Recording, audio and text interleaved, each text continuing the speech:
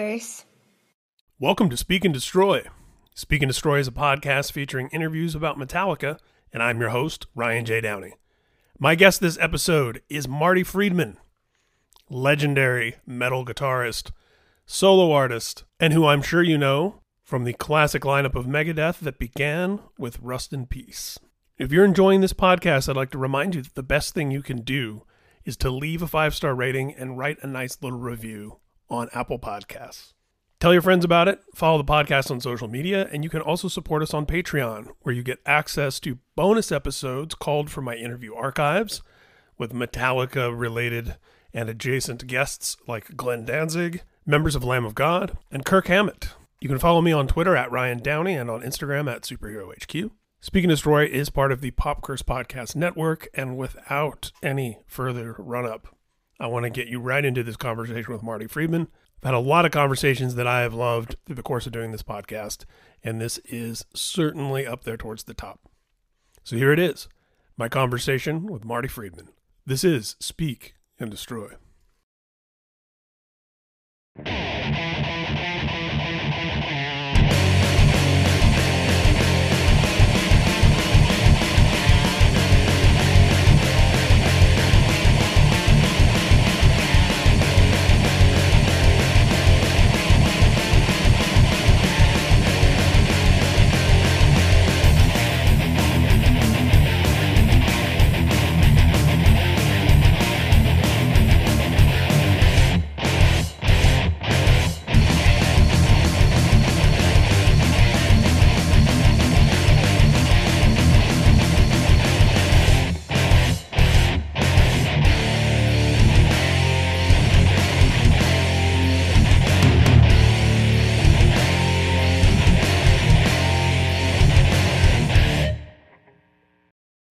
Musical in my family, but my folks loved music and they had a lot of records, and most of them were like musicals like West Side Story and stuff like that.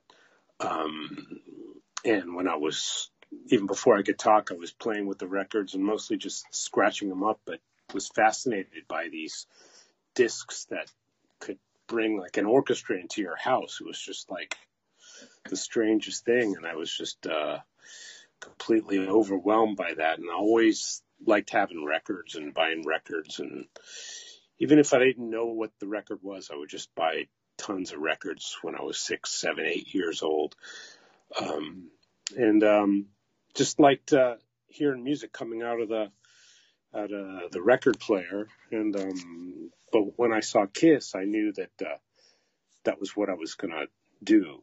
Yes. Up until then, I was really into playing sports, and even though I was really skinnier and smaller than all the other guys, you know, I looked like I really, really sucked, and I didn't really suck as bad as I looked. I mean, I did suck, but I was better than you would expect if you looked at me, because I was really into sports and I loved playing and just loved the athletic stuff and the competition and just the rivalries and the camaraderie and just the energy that went into sports. And I just loved doing that. And I never really put the connection between that and music until I saw Kiss in concert. I'm like, these guys aren't playing sports, but this looks like equally as energetic and looks like something that, as opposed to sports, it looks like something I could probably do just as well as these guys.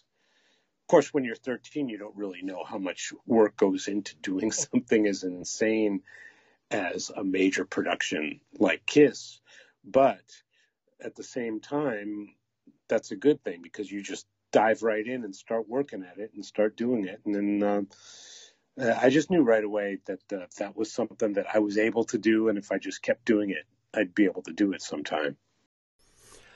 It's interesting, the connection between sports and music there, because I didn't grow up into sports at all. But then as an adult, my friend Andy Biersack from the band Black Veil Brides, who I know you're familiar with, Sure.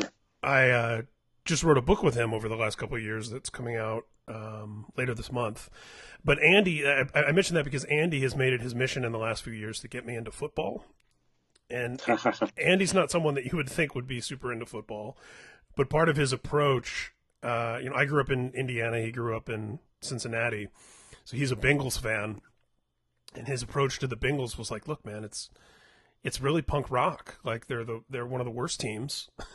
They always lose. Being a fan is like he really likened it to that, as you described, that competition and that camaraderie, and then even the Bengals with the orange and black, and knowing what a huge Kiss fan Andy is, he was drawing a lot of parallels to the imagery and the theatricality of Kiss with sports teams. And I'd never really seen it. Fans get that. I think Kiss fans get that maybe more than the typical rock musicians who grew up because they wanted to be like Led Zeppelin or Deep Purple or something like. I think the Kiss fans get the sports of it, and it was kind of like the bridge between like the potheads and the jocks, because no jocks like Aerosmith and Led Zeppelin when we were kids. But jocks like Kiss and potheads also like Kiss. And so there was something for both sides of the camp in there. And I think that's why Andy was probably drawn to it the same way myself and other people who like both sports and music got into it. Yeah. And something else that's occurred to me, and this comes up, doing this Metallica podcast, but also being a Kiss fan myself, I finally understand when you hear people talk about sports and they're like, oh, I love the Chicago Bears, but they really like the 1980 whatever Bears when it was this quarterback and this coach and this and whatever. And because that's how Kiss fans are. Like, how many Kiss conversations are about a particular era, a particular lineup, a particular, right. And I that's when sports kind of clicked with me, where I was like, oh, okay, I get it, because I understand that kind of fandom because I have it with different bands, Totally, yeah. I never thought about that, but that's totally true. It's like nerds, it's like nerds yes. who know, like, well, he wasn't wearing that purple sash on the '95 tour, that type of thing. Exactly. That's the same thing. It's like, I like the team with this coach, and as soon as they got the new coach, it changed. It's very similar. I never thought about that. Yeah, and even the way that some fans that love a team seem like they hate a team. And it's like, how is this person a fan? Because they're always complaining about the coach or whatever. And man, that's Kiss fans too, and Metallica fans. That's another great point. That's a great point. You hate the team, but you watch every single game. Yes. There's something, you know what that comes from? That comes from like the spark of when that team was so incredibly rad that you just absolutely fell in love with that team at that point. And then from then on, you always have that bar to compare the team to or the band to, and they never quite do it, and it just pisses you off. If you saw Kiss on the Alive 2 tour, or any time between, say, like 75 and 78, it was just such an amazing thing that they could do anything for the next 40 years, and those fans will still follow them, even though they don't like what they've done after that nearly as much. And it's just a testament to the magic of like a certain era.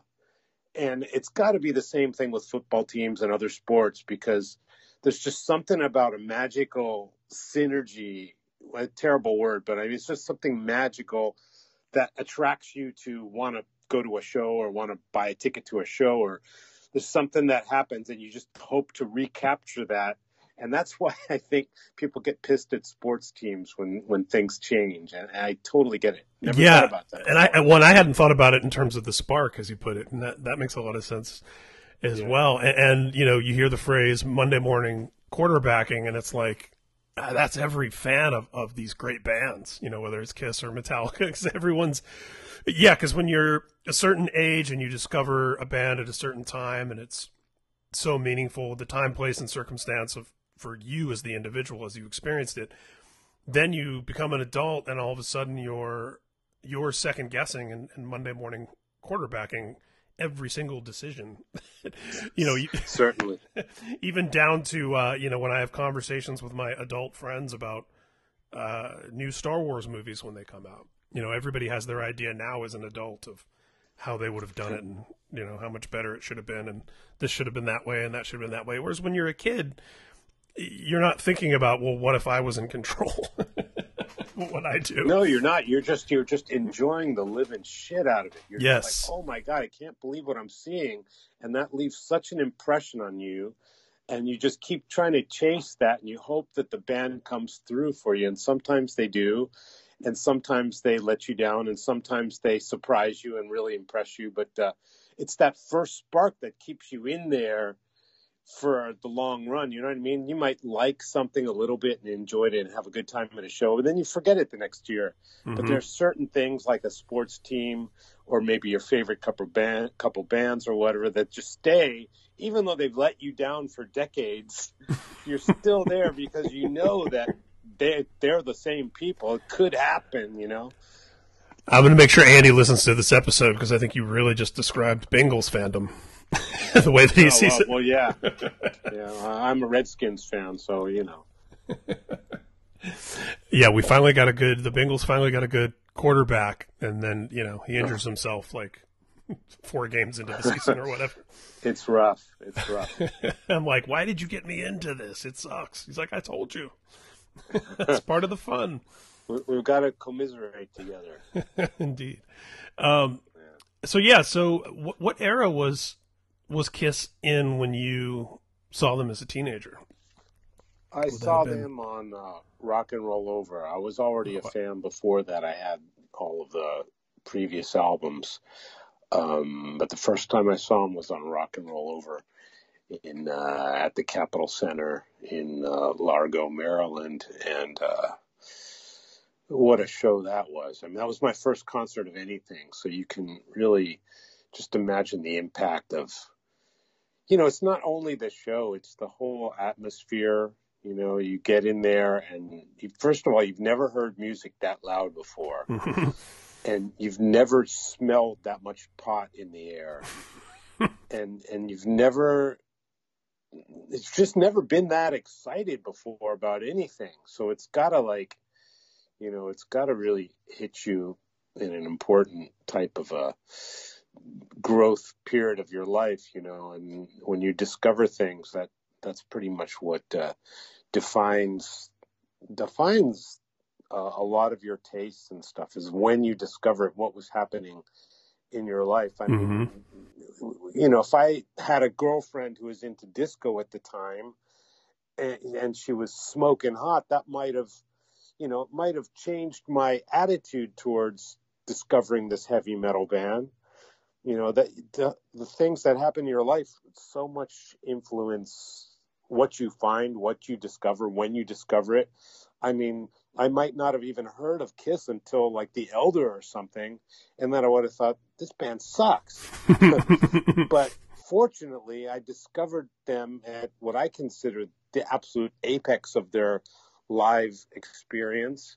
And so did many of my contemporaries. And so that's something that allowed me to enjoy being a fan of theirs through all kinds of ups and downs in their careers. And whatever they do, I will continue to support them. You know, they're not in it to cater to any one fan's taste, nor is any band, you know what I mean? Mm-hmm. But as the fan, you know, you have your own personal image of every single band or artist that you like, and you tailor your listening habits to that ideal image. And just glad that bands are there to do that. You know what I mean? Absolutely. And I love, as you pointed out about Kiss, and something we'll certainly get into about Metallica, that idea that they do what they want, how they want it for themselves, and then that extends outwards to people, you know, connect with it or they don't. But there's that authenticity and that purity of intention, and something that I think has been consistent certainly through your career as well. Sure. That comes across where, you know, like, okay, this person means it. You know, there's no pandering, there's no trying to conform to something for the sake of it. And I think that people, you know, People respond to that, and True. that gives you more longevity. So, what was it about the guitar, seeing Kiss, that, as opposed to the drums or being a lead singer or picking up the bass, what was it that drew you to the guitar? Guitar just looked like I could do it. I looked at the guys playing guitar and I'm like, I could do that. Kind of stupidly, Right. innocently thinking, those guys are just jumping around banging on guitars. I can do that. And I could. I mean, it really. I'm glad that I didn't first discover like who was the big progressive band at the time. I guess Yes or something like that. King Crimson. If I heard them, I'm like, yeah, I definitely can't do that. I guess music is out. Forget about it. But I saw Kiss, and then the Ramones, which made it even easier for me to think that I could do it. I got encouragement right away, and I accomplishment, because you actually get a guitar, and it's really not rocket science to at least kind of mimic what they're doing on the instrument. Again, it was lucky that I didn't become a fan of a much more progressive, difficult music playing group. It was lucky that it was punk rock and Kiss and things like that. Oh man, and that's the beauty of the Ramones and Kiss and a lot of hard rock stuff, and the Misfits and these bands that have great songs that the music isn't about the musicianship or the musicality in the sense that, it's got to be so technical or so. I mean, I know Misfit songs, like the arrangements are usually nonsense. It's like, he's singing the verse over the chorus this time. It's all feel, and I think that's part of the magic of that. And yeah, as you said, that gets you, the technique comes later if you've got that want to do it. And if you feel like you said, it's accessible. That's so important. So important. So moving right along and moving forward, and don't worry, I'm not going to grill you about every band you've ever been in, but I am curious about the first band. The first time that you got together with people and were like, okay, I'm trying to have a group. What was that experience? Well, the first real band that I did was a group called Deuce. Right. Shamelessly taking a Kiss. I was going to say, where's that name from? Band name. Yeah, which was pretty common for all bands to do at that time. But we really, bands are like a chemistry, and it really has very little to do with the skills of each member, but the concoction that happens when certain people play together. And we had it. We were all like 14, 15, and it was just a fantastic experience. We were like a high energy punk rock, heavy metal, hard rock kind of band. And really, really great experiences. And we played constantly. We had a huge place to rehearse in, and people came from all over the Washington area to watch us rehearse. And there was never a time when no one was there. It was always just the big party. And it kind of got us in performance mode all the time, because it was never, let's practice now, we're going to play a concert. And we were always in concert mode. And it was just a wonderful experience, and kind of got all of the rock star ego stuff out of the system at a very early age. People treated us like rock stars because, as far as they were concerned, we were from a different planet, because here we were on this stage playing this loud music, and we looked like the same artists that we would be seeing in the Capitol Center or whatever arena, but we were playing in the neighborhood. So we got all the perks. People would bring us all kinds of illegal substances, and there are plenty of girls and plenty of guys, fans, and it was very much a mirror of what real rock stars were going through. But we were little kids, and of course, coming with that, you get all the band politics and egos, and the singers. Where's the singer? Always out banging some chick in the back, and we can't get him into rehearse with us, and all that stuff we got out of the way when we were like 15, 16 years old. And so when it came time to like start being a real musician and trying to make it in the world of music, I had already realized that all of that nonsense was only going to get in the way. And suddenly I became this choir boy of like no drugs, no drinking, working super hard all the time, networking constantly, practicing constantly, working like a complete maniac to get from point A to point B. It was never, ever easy. And so, I always am very thankful that I got all of that ridiculous rock star stuff out of my system when I was a little kid. Mm-hmm. And I'm still in touch with all those members of the band, and they're all very well-adjusted, normal, good people. And it was very weird because at that time we enjoyed the hell out of it, but we were like Deep Purple or something. There's always some kind of ego flare up, and there was some kind of fight, and there was some kind of problems with the law, and there was just all of that stuff as we were totally enjoying this musical experience. But it was all the nonsense that happens in adulthood to many professional bands. And luckily I was able to skate away from that in an early age. So I look back on that first band Deuce with a lot of really good memories. It's funny because it reminds me, growing up somewhere like Indianapolis, and prior to the internet age and all of that made things so much more interconnected and made it easier to get your music out there. I can think of so many bands in the local scene where you watch them go through like the entire cycle of, it's like, oh, this is their Rattle and Hum phase, or this is their like, their White Album within the span of just like a year or two, and you would see them become really, really popular in town. And yeah, as you said, I remember some of my first shows when there would be local openers for national touring bands. And my friends and I didn't differentiate those bands from the national touring bands. They right. were, we wanted their autographs. We treated their demo tapes like albums. There really wasn't really a distinction to us. It was because, as you said, like these guys are on stage. They look like all the bands in the magazine, Right. They got the look, they got the sound, and you play the cassette in the car just like you play a Judas Priest cassette in the car, and sounds almost the same. I mean, right.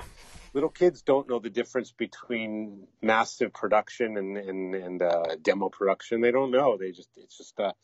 It's very weird to get that kind of adulation at an early age. But in my case, I was very lucky that it didn't get out of hand and it worked in my favor. Yeah, I've got some of those early lessons out of the way, as you said. So the next band puts you even in some proximity with Metallica right away. When the band was still called Aloha, you made it onto Metal Massacre 2. And of course, Metallica very famously, their first official release was on the Metal Massacre compilation. Sure.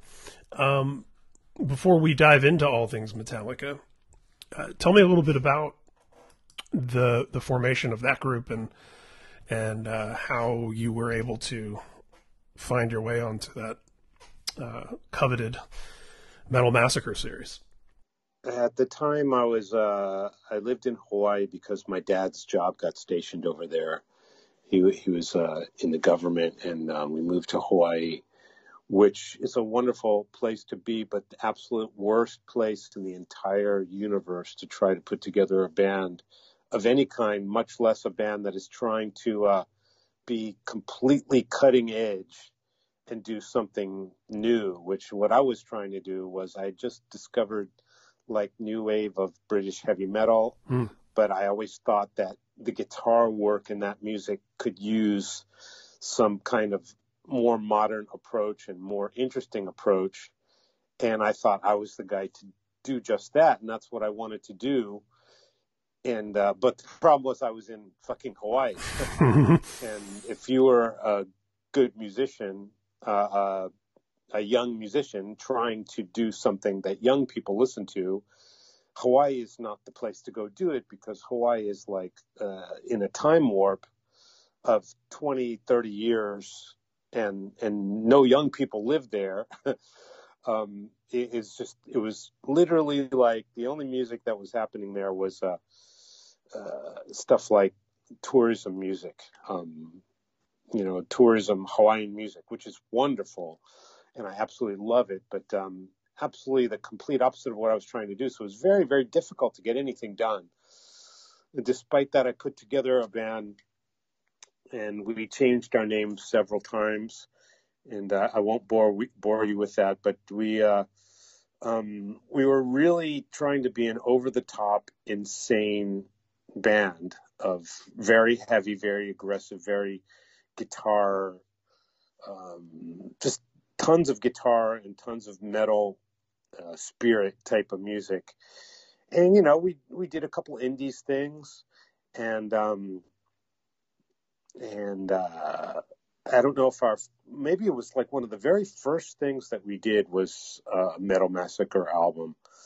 We did a couple indies releases, and just everything was just such seat of your pants back then. You're sending things in manila envelopes to people, and I think the metal. I don't really remember much about the details of Metal Massacre, but I do know that I had heard of Metallica back then, and I was a massive fan of that demo tape that they had.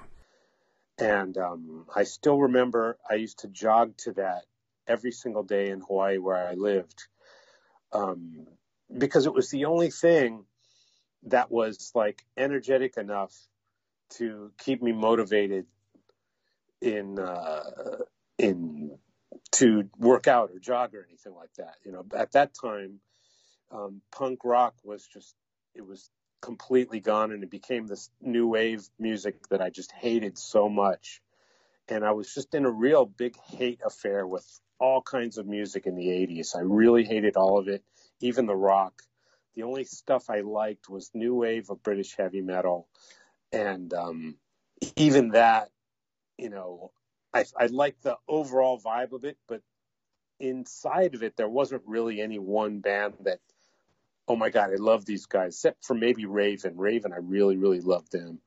And then when I heard the Metallica demo, I'm like, this is it. These are the guys. I mean, it sounds like punk rock, but it sounds like metal, and it just kills. So this is it. So I remember I just loved that demo a lot. And I don't remember if I heard the demo before I got involved with Metal Massacre or not, but it was probably right around that time. And I just thought they were the shit. And for the record, I thought what we did on Metal Massacre totally sucked. So just to throw that out there. And I was very thankful that they allowed us to be on the record. Well, to jump into a couple of things that you just mentioned that it made me think about. One is that the kind of geographical isolation of Hawaii means that you're not getting a lot of shows either, in addition to all the other obstacles that you pointed out. Oh, no. Bands aren't touring in Hawaii. Nothing. And nobody knew, even at that time in the mainland, no one knew who the Scorpions were, or Judas Priest, and any of those bands. It was it's a niche. Mm-hmm. I don't know how to pronounce that in English anymore. A niche. I only speak English, and I don't either, and I'm a writer. So. a niche market. There was some maniacs who knew that stuff, and that was it. But in Hawaii, forget about it. So there was really nothing, and so it was not only that, not the fact that there was nothing, but there was just no one who cared in the slightest about what we were doing. So we could send tapes out, and people in Europe and in Japan and America, underground people would rave about this stuff sometimes and put us in little fanzines and things like that. And that was a huge, huge boost to our morale.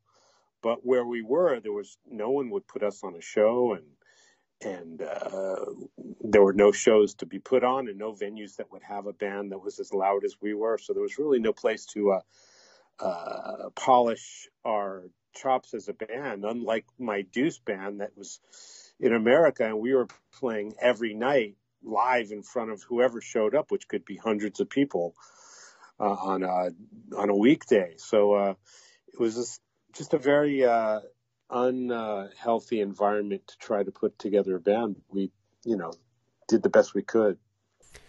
One of the things I find inspiring about your story, and a lot of the things that I love, is that idea that there were things that you liked and were drawn to, but that you had this attitude of like, okay, I really love this element of this thing, but I wish it had more of this. And the idea that you created what you wanted to hear, right? Like the filmmakers that make the movie that they want to see, write the book that you would want to read. And I think that's where a lot of innovation comes from, is not this idea that you're inventing something from scratch, but more that you're taking a little of this and a little of this and combining it in a way it's never been combined, and then putting your own life experience and perspective on there. And then that's what creates, because you could reverse engineer Metallica and say, well, it's Diamond Head and Motorhead and this and that and whatever, but no one had put those things together the way they did. And then through you have this European immigrant in the band, and then you have this,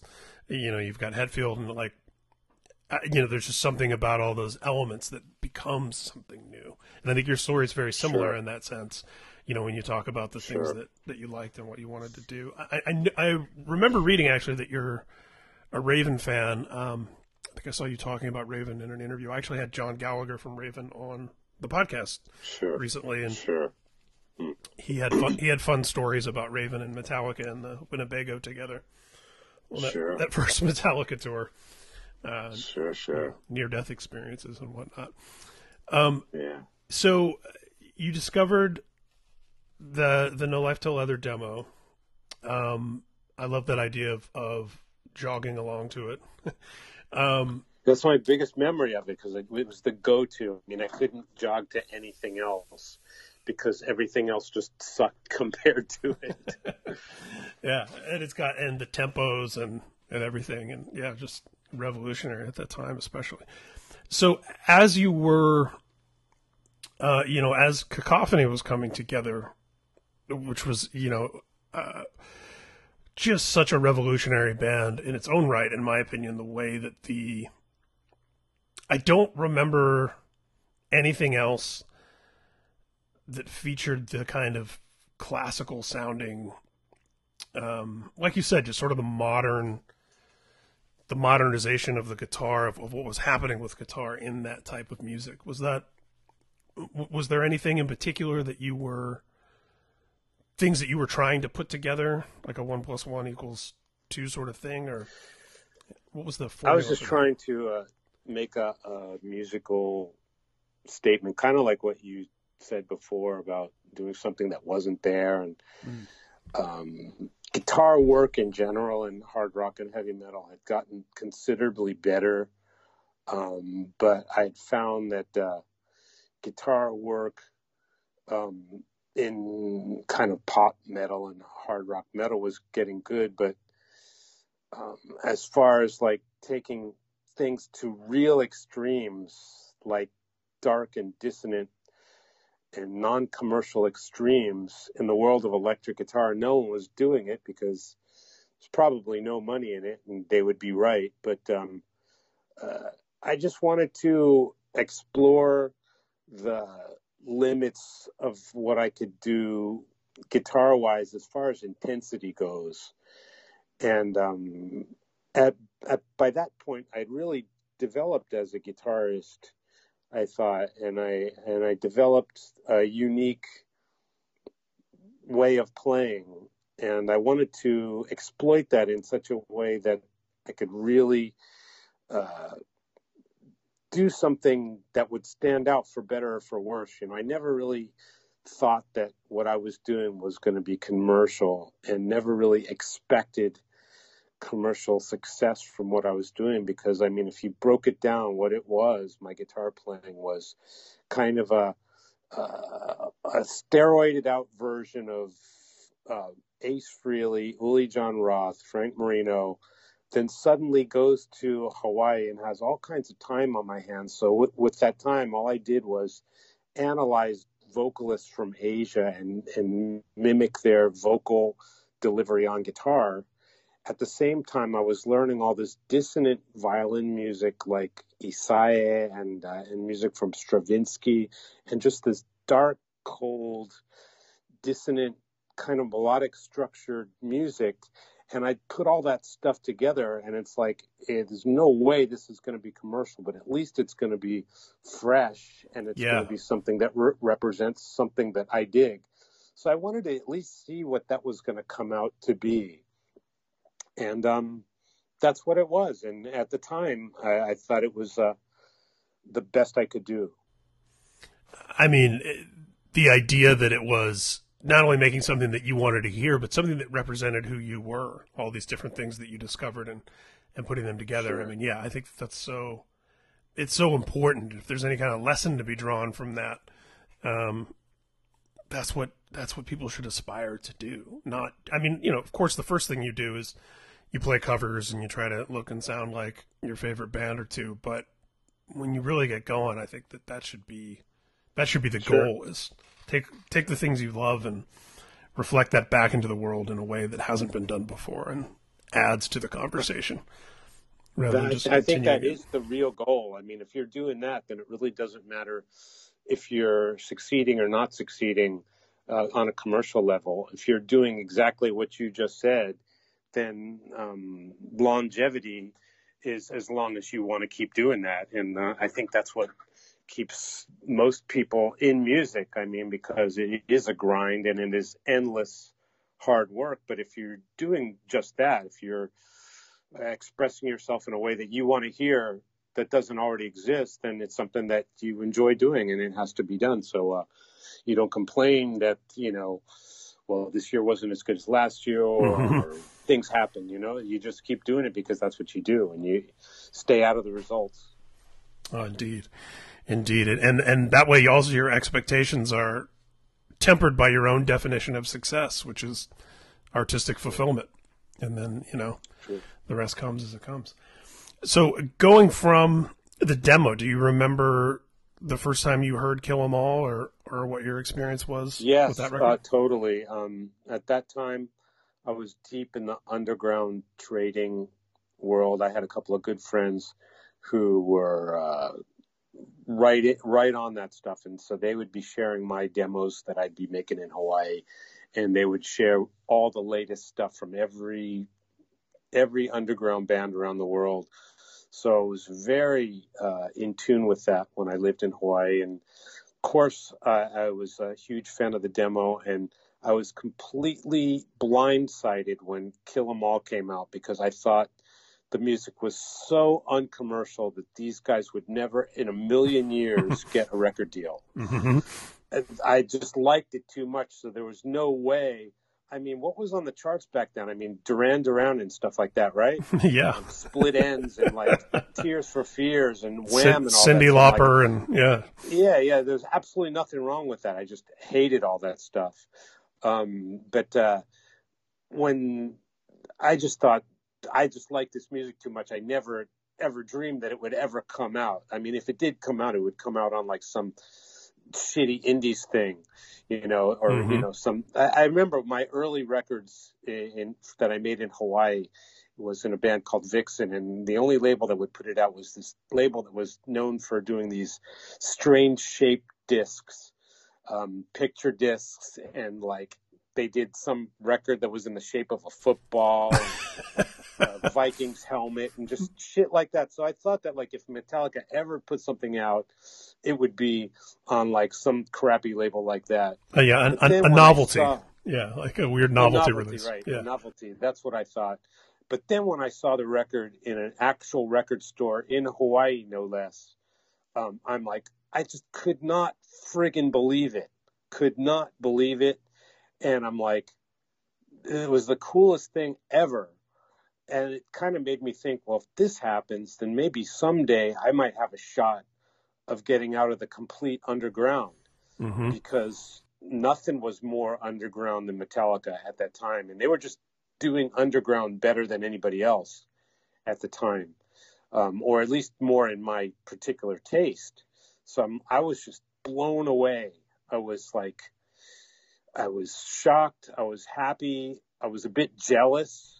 Sure. Because up until that point, we were kind of in the same circles. We'd be in the same little, Xerox fanzines and stuff. And there'd be a review of a Metallica demo, and then there'd be a review of a Vixen demo, and kind of in the same thing. I did know that I thought that they were just so much cooler than the bands I was making, but I didn't see it coming that they were going to get a record and have the record sound that good and look that good and just be that cool right at that point. So I was blown away and just stoked that the world was ready to start accepting some heavy metal music, for better or for worse. And isn't it interesting too, in terms of our perception and our perspective, in that moment, it seemed like Metallica had made it already. Oh, by far. They completely exceeded any humble expectations that any of us had. And dude, look at this. The Metallica has a record. Right. It's in the record store next to other records from real bands. Store. It's a full-on record. And dude, it sounds great. Do you remember how you felt about the differences, I guess, between the demo versions of those songs and the album versions of those songs? I don't remember. I just remember sonically the record sounded a little better, but I just thought that I liked the demo a little bit better for whatever reason. And these are intangible things. You live with something, and then you hear a different version. I was like, well, I'll go back to the original, because I just loved the demo. I thought the album did it justice. And if I had not heard the demo before I heard the album, I would have loved the album just as much. But I wasn't disappointed. I thought it was a great version of it. Yeah, when David Ellefson was on the show, he was saying that the way that he plays the bass line in Mechanics is the Ron McGovney way, because he learned that song from the No Life Till Leather demo. And, by the time the Cliff Burton version had come around, that was the one that he was already familiar with. And so just some of the nuances and even in the bass line, how things can change and evolve and stuff like that. Sure. So do you remember then Ride the Lightning, where you were and how that hit you? Yeah. At that point, a lot of the super underground guys were saying that Metallica was selling out. Because there's a ballad. At that point, because there was a ballad on it. Yes. I always point that out because it comes up on the show all the time, whether it's people that bounced on the Black Album or they bounced with Load and Reload or whatever point where they might have diverged, whether or not they ever came back. That's always the first thing I point out is I go, people said they sold out on their second album. So it's not, it goes back to what you were saying earlier about time, place, and circumstance, who you were when you discovered something. Each person has a valid opinion. Each person's opinion is equally valid. So you can't say, no, they didn't sell out. Yes, they did. It's really irrelevant. Nothing is more irrelevant than that. Right. It's all in your perception. Mm-hmm. But like at the time, I thought, they might have, I think it's a cop-out because you're really, really, in fact, extremely impressed that the album, first of all, second album came out. Third of all, it was on a major label. And fourth of all, it was fucking heavier than Kill 'Em All. Let's just fucking call a spade a spade. Yeah, absolutely. The album opens with Fight Fire with Fire. The thing is, there's nothing heavier than that at the time. So you got to allow them a ballad somewhere in there. It was by far the heaviest thing. It was Elektra, correct? Elektra was the label, right? Yeah. It was by far the heaviest thing Elektra had ever considered releasing. So it was a major, major cool thing. So a couple of people were saying, yeah, they sold out, but whatever. I mean, the album was fantastic. The album was just an absolute, it was just like, wow, metal is going to like be in the mainstream, and it's not going to be shitty metal. It's going to be great metal. So it was very, very inspiring. Very, very inspiring. And also lyrically, like here's a band that the songs aren't about chicks, the songs aren't about Satan. They're not, all of the different cliches and kind of tropes of different types of metal, which, there's plenty of bands that sang about those things that I like.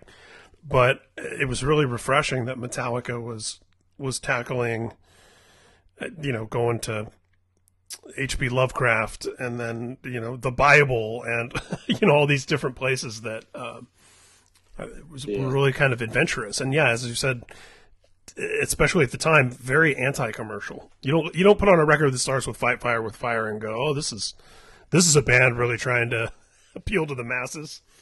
I was just, my breath was taken away. It's like the bar had been raised, the fucking barricade was broken. Anything could happen. After that album came out on a major label, it was probably a defining moment. I mean, I'm not, journalists really have that thing down, when defining moments and stuff. But if you think about it, if Kill 'Em All just ended as it was on an Indies record, I mean, that would have been just about right for the world of heavy metal. Mm-hmm. But no, they released, I think now that we're talking about it, it's not something that I think about every day, but if you think about it, that record hadn't come out. I mean, what I'm trying to say is in English, that record came out and probably gave the world of heavy metal a good solid 20 years to coast after it. Because had it not come out, there would be no more major label metal bands, first of all. It would have stayed in the indies world. But because of that, being on a major label and doing well in the band, like totally kicking ass, it allowed heavy music to become real and a real thing for a lot of people and open the doors for people and stuff. And of course, that brings us right into Master of Puppets, a record that you've spoken about on the record before. I was reading a quote from a Billboard article. I think it was maybe an anniversary for that record or something. And you talked about a lot of the things that we're talking about now, about how they were able to strike a balance between, crashing into the mainstream while still sounding decidedly underground and still having the aggression. I mean, there was also a little bit of jealousy going on because what they were doing, it wasn't like there was, at least from the listener's standpoint, it wasn't like there was label people or management or anyone telling them, do this, blend this is trendy, try this. Mm-hmm. It sounded like they were doing whatever the fuck they wanted to do and cool shit, and it was getting out there.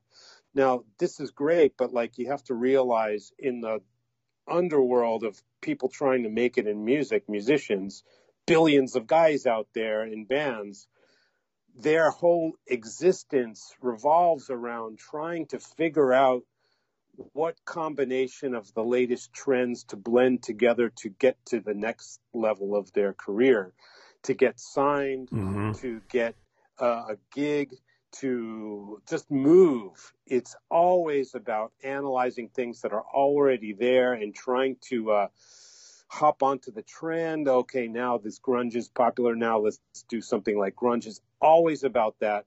But Metallica didn't seem to have any of that and were succeeding. So you can imagine the bitter envy of all of the musicians out there at the time, to some extent myself included, that were just trying to, get a hold onto the next level of whatever level they were at in the music business. And it was really, really something to see. And if it wasn't so great, we'd be able to deny it was just lucky. But it wasn't. It was, the shit was really good, regardless of how underground it was, regardless how uncommercial it was. The stuff was just really, really that good, and it deserved every single bit of attention that it got. meanwhile, everywhere else in the world was just trying to figure out a way to copy something or to get on some bandwagon to get them to the next level. So Yeah. Metallica seemed like the only band who wasn't doing that. It was just absolutely something to see. Well said. And even to your point, established bands who had hits or some level of success were also still doing what you described, whether, in terms of trying to stay afloat or stay relevant, or let alone bands that were on the come up. Now, through those early records, and obviously you were busy doing your own thing, did you have an opportunity to see them live back in the day? Never did.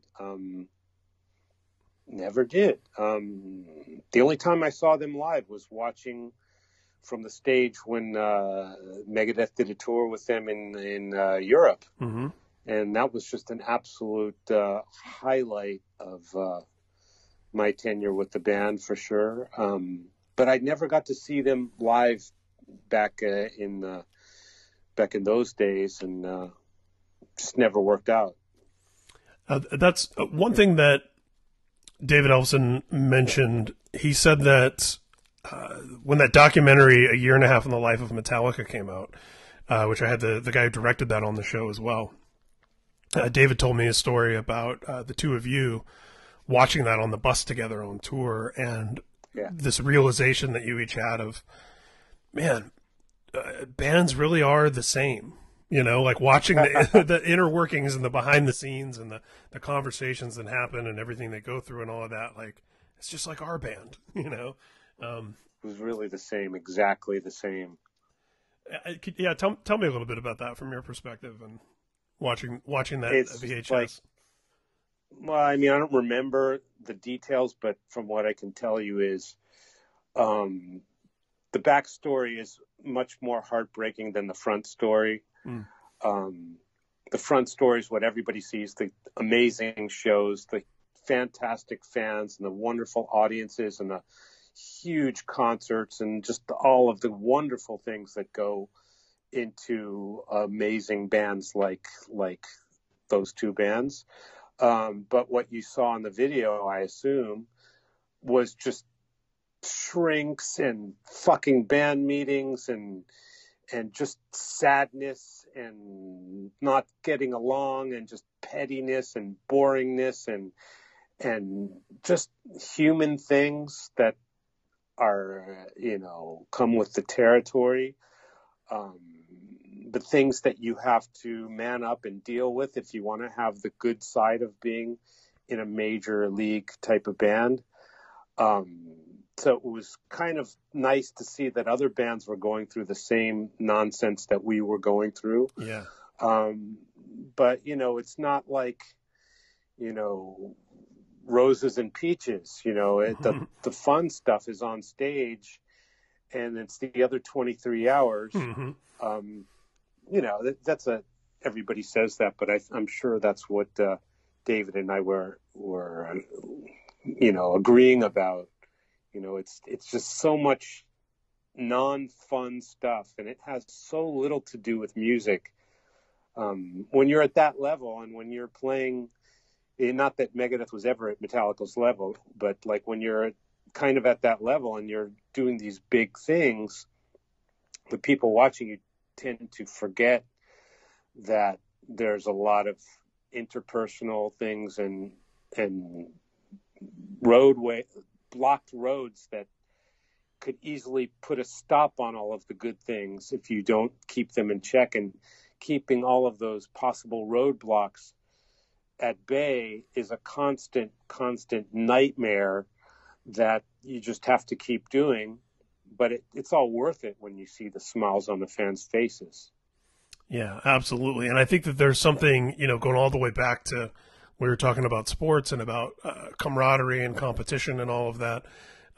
Sure. There's a moment where you realize, the grass is always greener, right? But then, these other bands are going through the same stuff we are, Sure. At all levels, and all the way up and down the chain.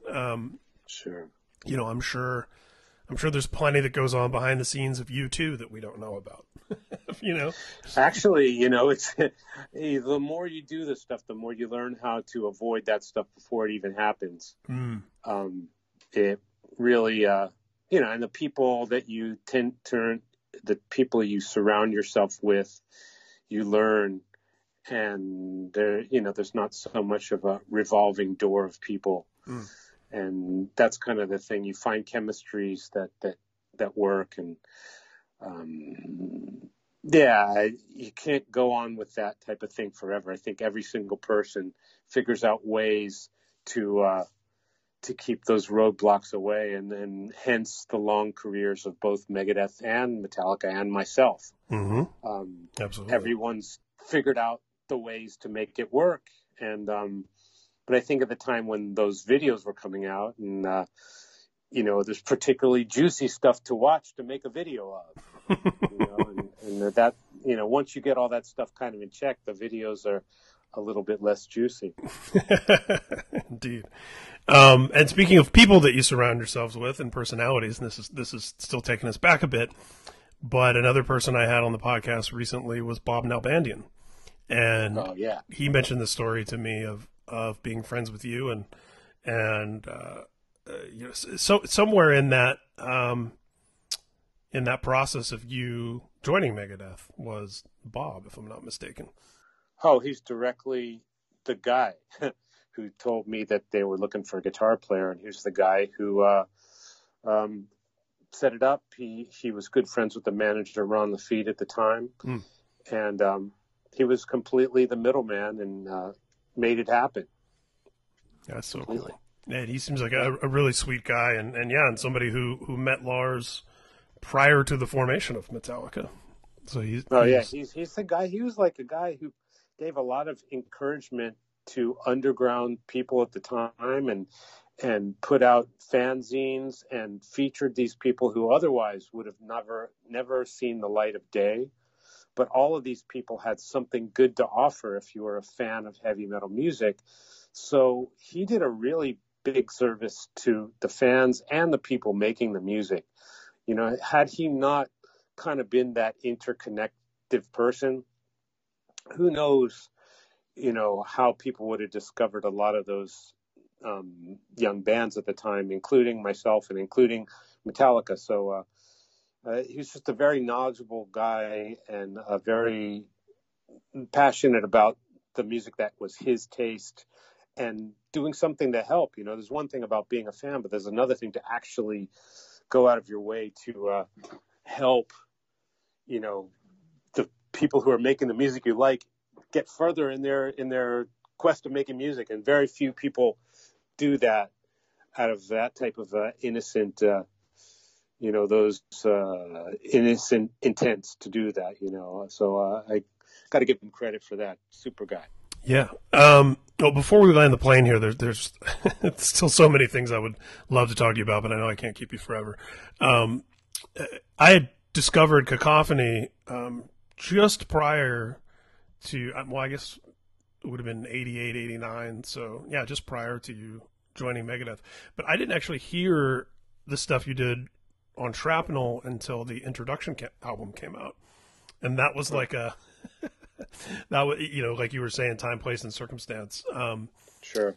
Girlfriend I had at the time, I think I would have been, when that record was out, maybe 21. But Introduction was a makeout record.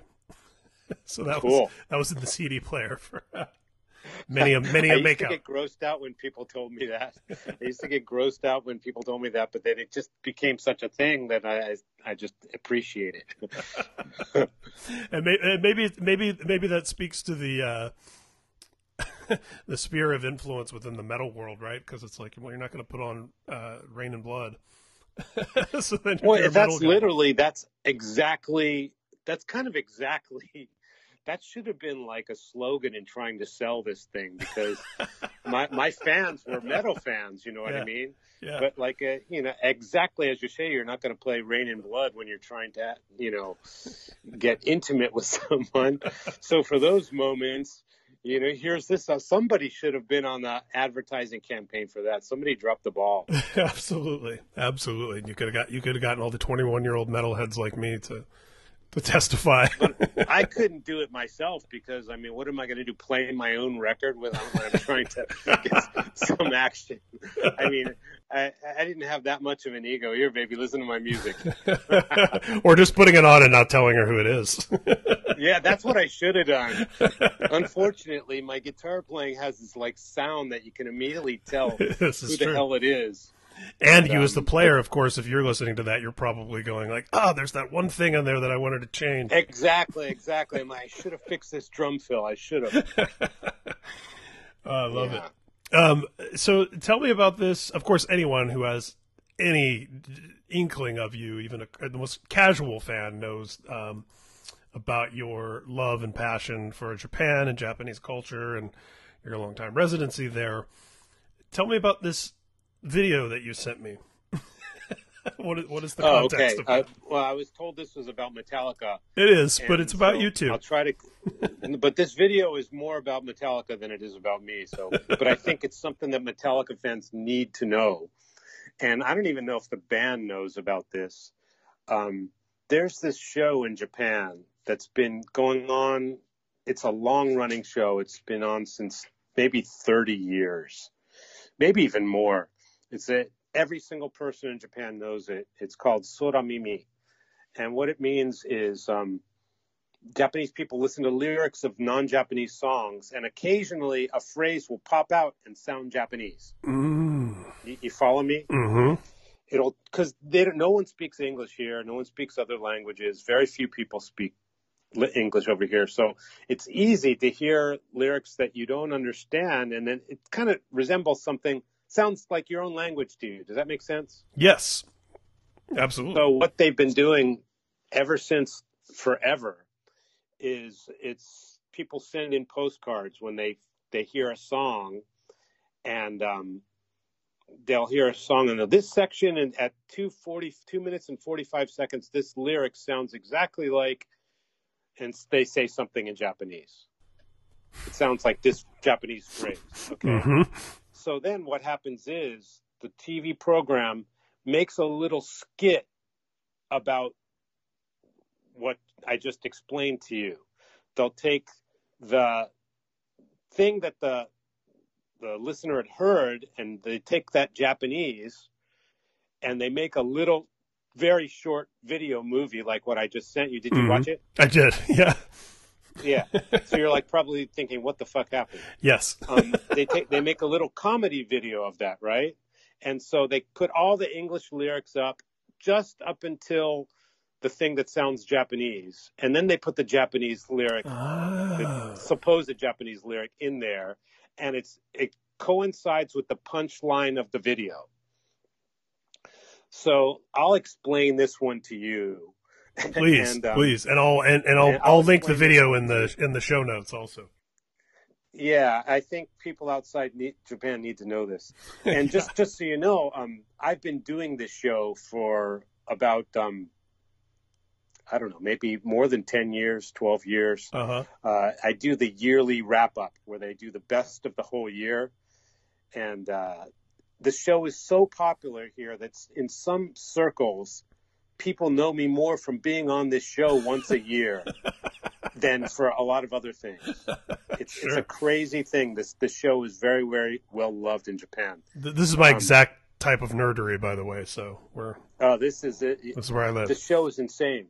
So what happens is in this video that I sent, the song is Enter Sandman, and you hear the song going around, and right at the point where he says, "Till the Sandman he comes," is a lyric, right? Mm-hmm.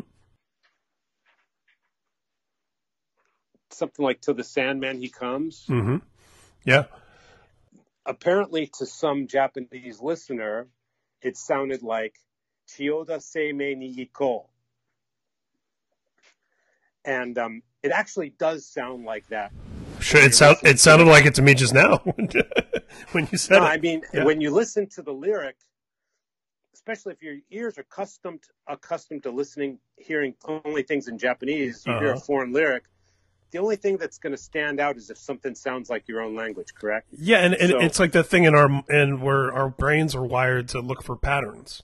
So I would imagine your ear is doing the same thing. You're trying to if you put the lyric up in Japanese under that, it even solidifies that even more. So what that is, the Japanese I just told you, Chiyoda Seimei, it means Chiyoda Life Insurance. Chiyoda is a part of Tokyo. And so Chiyoda Seimei ni Iko means let's go to Chiyoda Life Insurance. So why that video is funny is because they have a bunch of kids walking in the streets, right? Mm-hmm. And like some of them have rock t-shirts and they're like all excited and stuff, right?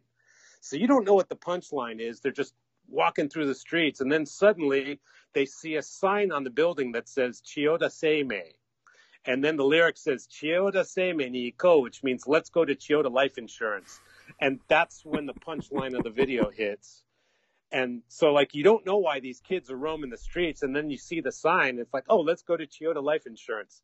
And just the absurdity of that whole thing, that's the funny bone in Japanese humor when it comes to this type of these kind of jokes. And this has been a popular staple of Japanese TV even before I learned speaking Japanese. Back when I came here, when I first started touring here, I would watch the show regularly. I barely understood it, but they would do Megadeth songs on there and Metallica songs on there. It's not only metal. That's another thing. It's every kind of music from every part of the world. They would, in the year-end wrap-up that I do, they do pop version, the metal version, dance music version, African music. They got songs from Kenya and Latin music and every different genre you could imagine. So, but in metal, there's a lot of famous. This is a very well-known Metallica metal version. So if you were to talk about Enter Sandman in Japan, people are going to know this show rather than the song. Yeah. And Through the Never, there's a song called Through the Never by Metallica. From the Black Album, sure. And that is probably the most famous one. The most famous one of this show is the one for Through the Never. It would take forever to explain it to you, but if you say Through the Never to a Japanese person, they will immediately tell you about this program. So every time I go on this show, I explain to the other guests on the show that the artists that are making these songs have no idea that this show even exists, right? And how much they're being made fun of. I remember there was a great one with Rage Against the Machine, and it was just like, sometimes the jokes can be really, really stupid, but hilariously funny. And I know that Rage Against the Machine is like the type of band that takes themselves really serious with, politics and stuff like that. Sure. And I'm like, I really hope that they never find out how much fun you guys are having at their expense. And, but they're probably, if it was explained to them, they'd probably be very cool with it, because I know Tom Morello just made the most brilliant speech at the Kiss Rock and Roll Hall of Fame, so I'm sure he'd be cool with it. But I just thought it was such a funny contrast to a band that has such that's so serious, political, serious band. And they're, a lot of the jokes on the show are kind of R-rated, kind of risque, kind of sexual in nature.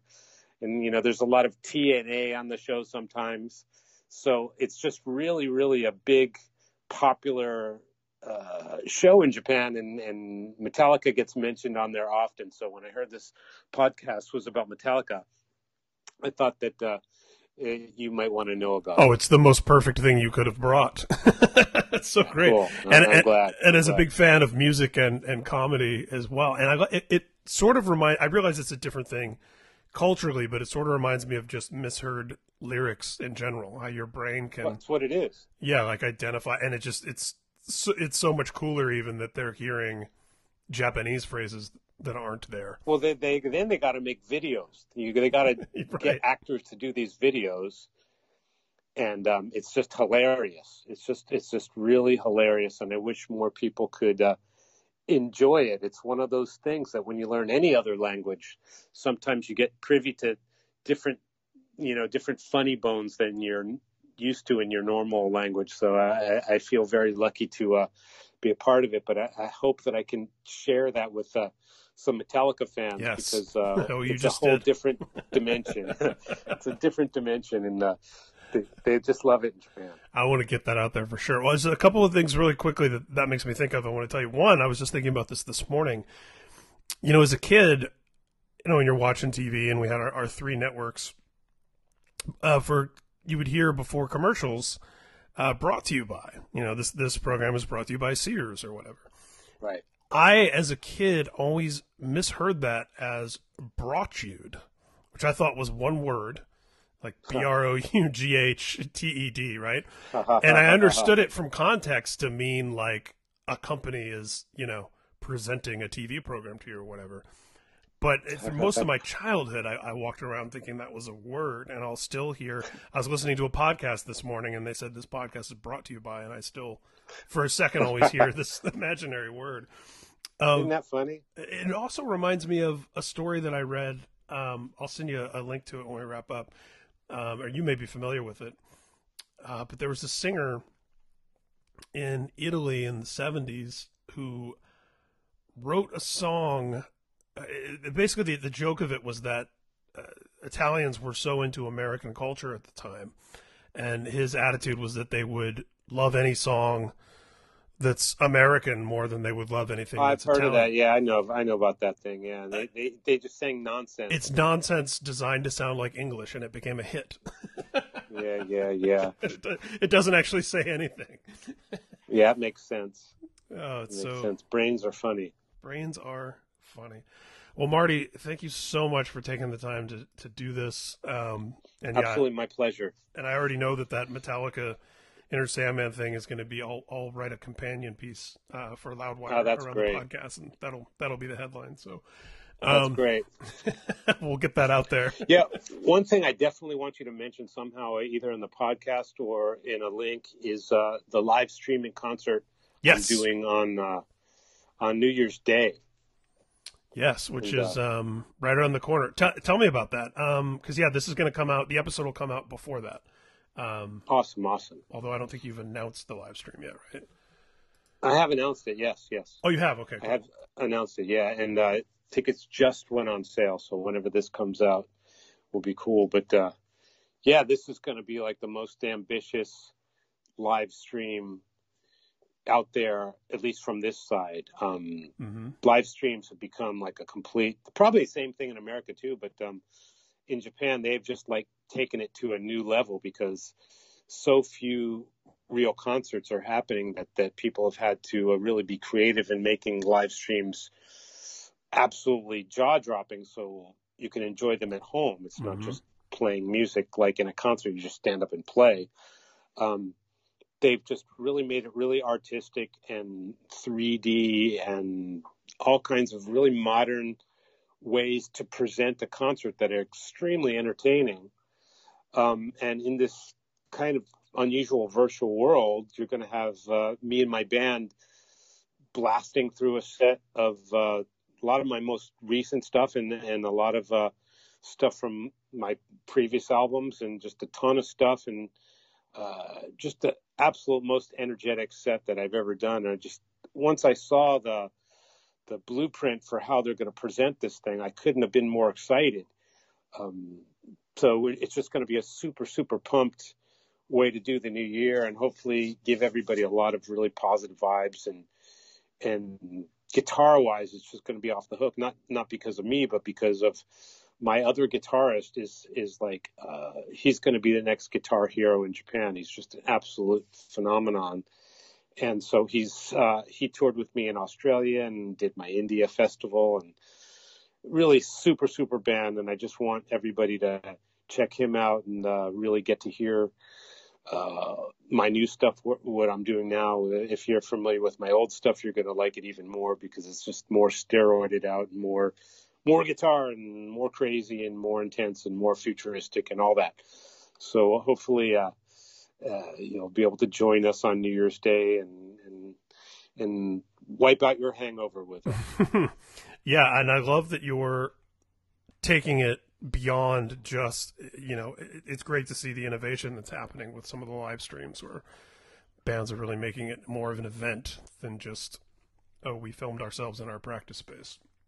Oh yeah, it's crazy. I mean, we do a lot of those collaboration things. I just did a really fun collaboration with a couple of friends for Metal Injection, and it was just an absolute blast. You just do it on your iPhone type of thing. Mm-hmm. And that's, and those that's are a awesome. great way. Yeah. I love those things, but like for a full concert, you can't just go to an empty club and film it. It's just not. It's not something you want to sit home and watch.